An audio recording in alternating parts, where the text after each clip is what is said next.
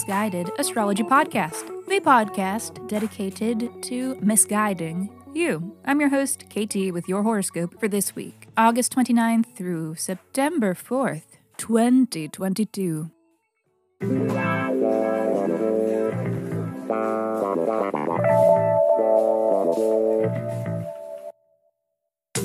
Welcome back to the podcast where I don't know you, but it may seem like I do, because I am sharing musings that are based upon the sun and the moon and the planets and shit.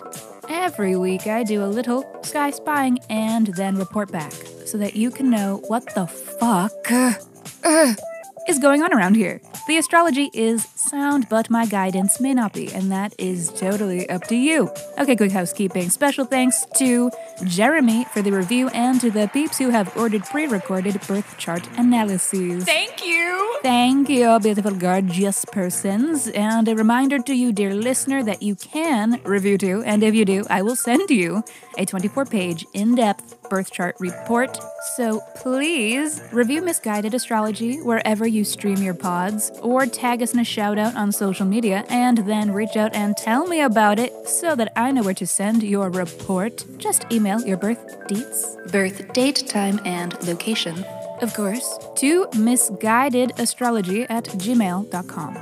And hey, if you are interested in having me read your birth chart and hearing it in the form of a totally awesome audio production, much like this podcast, then go to my website, misguidedastrology.com. There you can order what I call a pre-recorded birth chart analysis, which will be my personal hot takes on your personal chart with the added flavor of sound effects and cuteness and audio engineering that you hear here on this podcast each week. It'll be 15 minutes of you and I getting to know you a little bit better.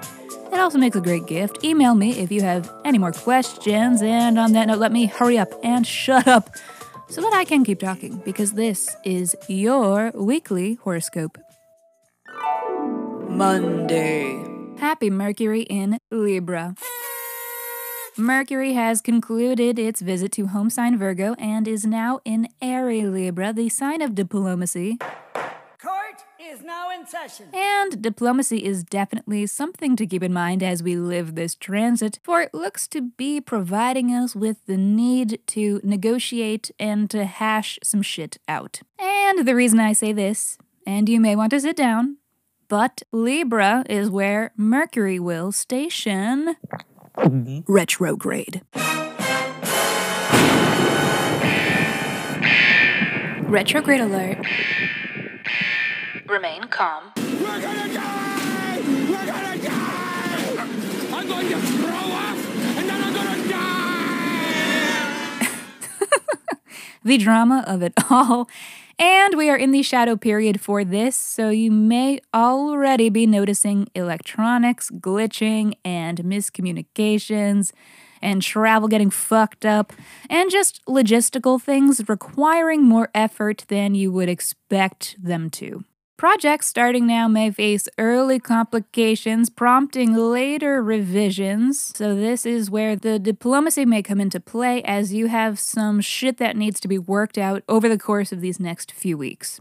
Mercury in Libra loves a consensus, so this all looks very productive for cultivating teamwork to get something accomplished. Lean into a good old-fashioned peer review. Occasionally, with Mercury in Libra, the teamwork flavor can translate into something more romantic and coupley, so there may be a few weeks of fling for some of you. And I do mean fling. Also, looks like this Mercury retrograde could be playing into the Mars in Gemini retrograde, a 7-month cycle during which much of our energy is going into our Gemini house. So there are a few things going on here, and even though Mercury's official station is not until next week, we're gonna cover it now. So, Scorpio, this Mercury retro is in your 12th house, so you may be facing a complicated mental space or something that requires reworking or revision as pertaining to institutions. So this can be medical offices, potentially. 12th house is a mental health house. Also the house of dreams, so you may be just having some crazy dreams right now. It is also the house of solitude, so you may be figuring out how to appropriately take time for yourself. You may be working with fine-tuning your coping mechanisms during this retrograde, and it's possible that you will see woven into this retrograde themes from your 8th house, your Gemini 8th house. So it could be logistical things to do with Mars in 8, and 8 is shared assets or shared financial situations, shared projects, but shared finances are a large one, so houses, living spaces, loans or debts, credit card debt, maybe inheritances. So stay on top of your bills and shit. Follow up if you're unsure if certain payments went through. Watch out for online banking deposit. Thursday. This is some of that good Mars shit. The kind of astro weather that reminds us why we play the game. Let's get ready to rumble!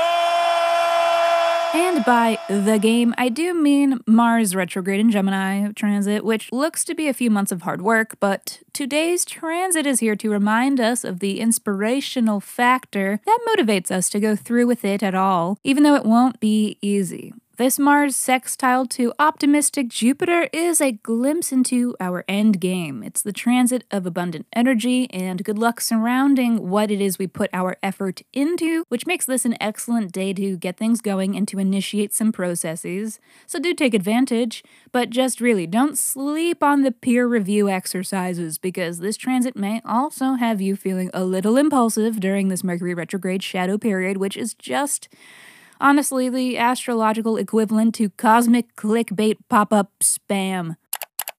Do you want longer fingers and toes? 1 pill a day. Find local hot they-thems near you. Have you been involved in an accident while astral projecting? You may be entitled to compensation. Yeah, run it by your pals because friends are the original spam blocker.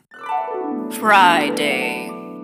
Actually, yet another day to trust in the peer review process, for we are dealing with a Mercury opposition to Jupiter, a transit prone to exaggerations in communications, though not necessarily in a harmful way. This is giving motivational speech energy and could entail a moment where you are talking best case scenarios for desired outcomes despite the reason for the conversation stemming from unpleasant realities. Yesterday, you said tomorrow, so just do it! Make your dreams come true! The greater good is at the heart of it all when Jupiter is involved, and with a transit like this, we are reminded that nuance is real and that while we might all prefer a little more finesse when the stakes are this high, being outspoken is sometimes the only way that we are actually able to effect change.